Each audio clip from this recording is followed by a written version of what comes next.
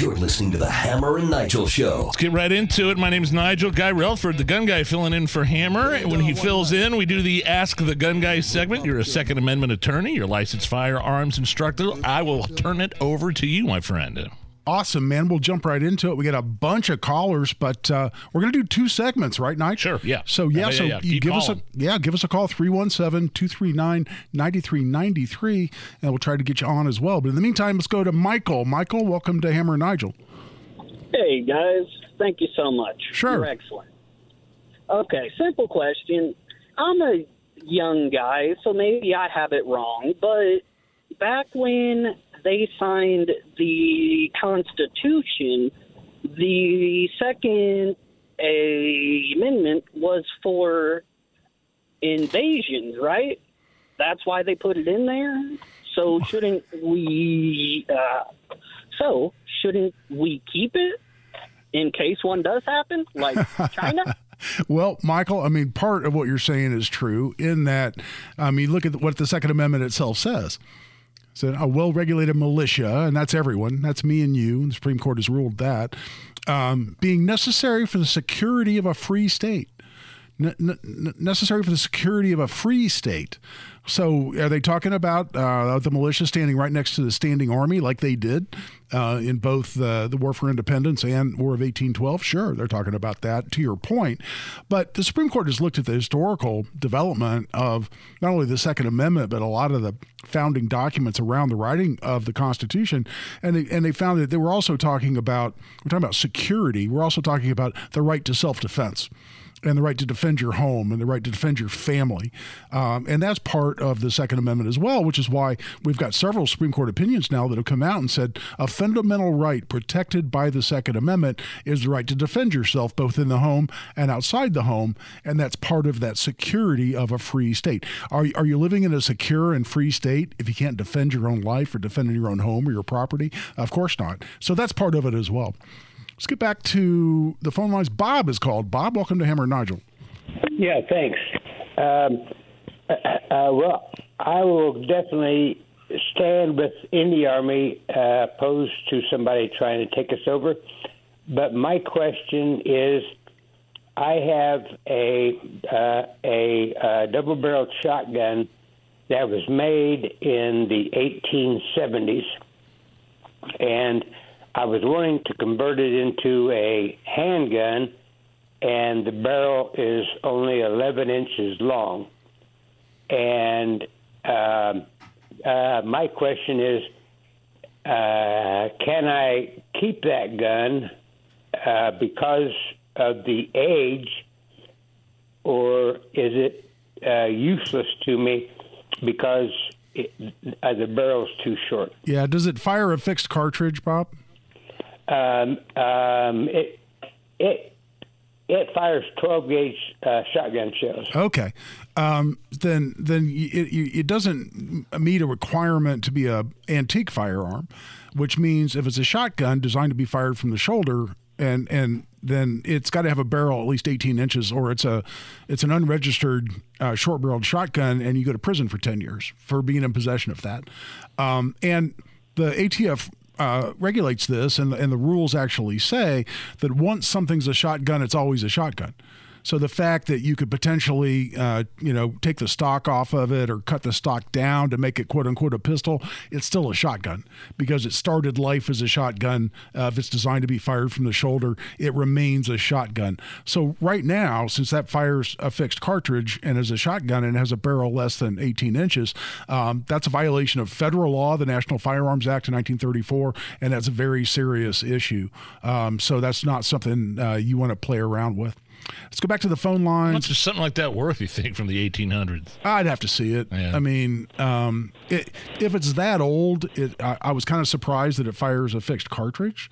So I don't know. I'm not sure exactly. It may be a piece of junk or it may be a priceless artifact. I just don't know based on that discussion. Lee has joined us. Lee, welcome to Hammer and Nigel. Hi. I have a question about short-barreled rifles. Yes, sir. If I jump through all the hoops to get one, let's say in 5.56, do I have to register it a second time if I get a different upper receiver? and a different caliber?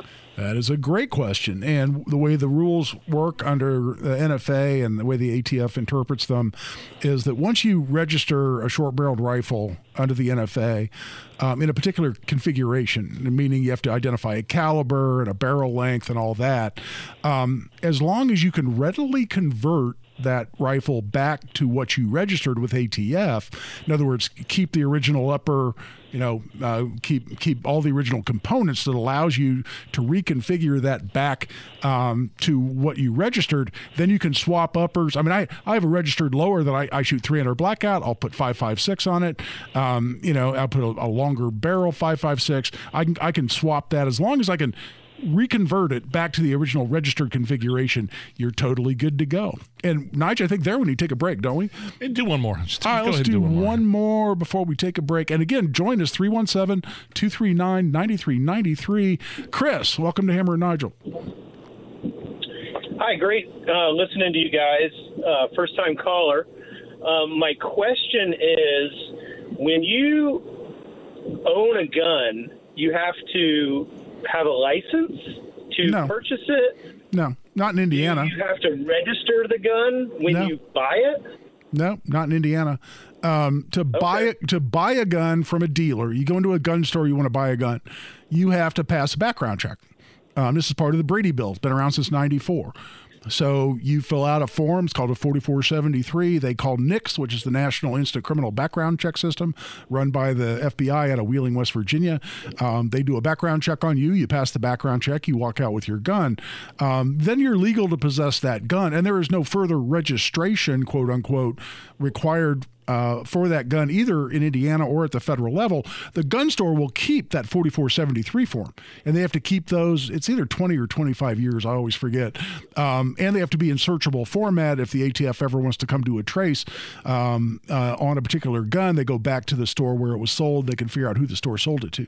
But there's no additional registration or anything else involved, Chris. All right, let's go right back to the phone line. Jerry's been on hold the longest at this point. Jerry, welcome to Hammer and Nigel. Hi, guys. I got a quick question, and appreciate it. If I'm getting married in September, I own guns. I've had a lifetime permit way before the law ever changed. But my wife, my future wife, am I allowed to give her one of my guns to carry? Sure. Since she's never had a background check. Yeah, well, that's the thing about Indiana that separates us from some other states. We don't have, quote unquote, universal background checks, which would require a background check as between private individuals. So the short answer, Jerry, is absolutely. As long as you don't know her to be a prohibited person who can't buy a gun herself from a dealer, like being a felon or domestic batterer or something along those lines.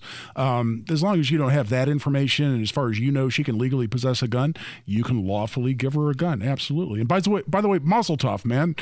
Congratulations on getting married.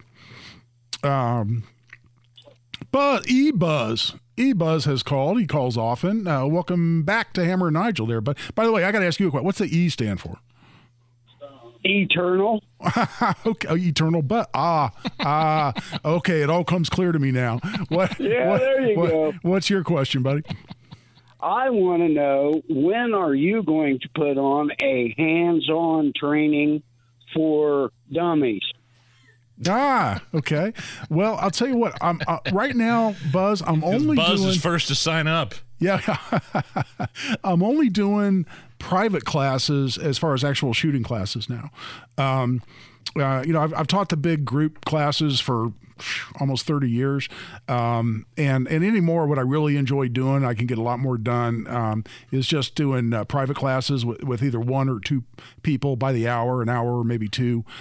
People a lot of times schedule a separate session to come back. I did one with Casey Daniels, actually, here not too long ago, and she really enjoyed it and got a lot out of it. So right now, I'm just doing private training, and you can find opportunity to sign up for that. It's tactical-firearms.com. Just click on upcoming courses, and down below there, it says private training available. Back to the phone lines, we got Kenneth. Kenneth, thanks for your patience, man. What you got for us? Thank you. Yeah, I was just wondering, is a concealed carry, if you have a concealed carry, is that also enable you to open carry? Yeah, well, and that's why we don't call it a concealed carry license, Kenneth, and I don't mean to nitpick you, buddy. In Indiana, it's called a license to carry handgun. And we don't call it a concealed carry license for exactly that reason. Before we had constitutional carry, it allowed you to carry concealed or carry openly. And that's still true. But by the way, constitutional carry, which just means if you're a law-abiding citizen and you're not a prohibited possessor, you can carry a handgun without a license in Indiana. And that is also true of constitutional carry. That is, you can carry either openly or concealed. And you don't we don't question whether somebody or we don't require someone, I should say, to conceal a handgun if they're otherwise lawfully carrying. Right back to the phone lines. We've got Jeff. We got a couple of Jeffs on hold. So Jeff 1, what do you got for us, buddy? Hey, I hope this is me. I'm curious what the difference is between the background check and that you get when you purchase a gun and the background check they did when you got your permit to carry. I don't, because I guess it kind of tails into the whole, since you don't have to do that anymore and people are complaining, you know, what did that background check do that would have eliminated people? Well, it's a good question. And it is almost true that they're identical. In other words, only those people that would have been eligible for a handgun license are now able to carry under constitutional carry. But I say almost true. That's not quite true. There are a couple of prohibitors in terms of getting a handgun license that don't make you a prohibited possessor for buying a gun or possessing a gun or carrying under constitutional carry. So, for instance, there was this one that it always bothered me because it was so nonspecific. It didn't require any kind of a conviction. It said if there's documented evidence which would give rise to a reasonable suspicion that you have a propensity for violent or emotionally unstable conduct. So it doesn't require a conviction. And what the hell does emotionally unstable mean? So if they may go out and sometimes I've seen cases and I've handled these where someone might have had a couple of arrests for battery that got dismissed. And they say, well, you got arrested twice for battery in a 6-month period or 1-year period. You must be violent. Well, is that true? Or were they falsely accused? One guy was a bouncer. So, yeah, I've been a bouncer. And, yeah, I got some battery arrests involved in that. And yet I hear I have no criminal history today. So, but the short answer is there are some things that will get you rejected for a handgun license where you can still buy a gun and pass that background check, but not very many and nothing very serious, because for the most part, when we passed constitutional carry, we made it a requirement essentially that you couldn't be a prohibited person under state or federal law. And that's why there's such huge overlap. We got time for one more, Nigel? 30 seconds. 30 seconds. Quick. Let's go to Jeff number 2, man. You got about 12 seconds to get your question out. Okay, well, I'll try to get it to you real fast. Okay. I have... Oh, no, we lost Jeff. He's gone. No, he's like, okay, 10 seconds, Mike. What do you got? Hey, I just wondered, the cap and ball and black powder, do they require anything at all? The way I understand the law is anybody can have one. And the thing I was wondering is if it makes a difference if it's an antique or a new manufacturer. Well, it can be a replica, but it still has to meet the definition of an antique firearm. Look that up. Google it. ATF antique firearm. That'll give you a lot of information.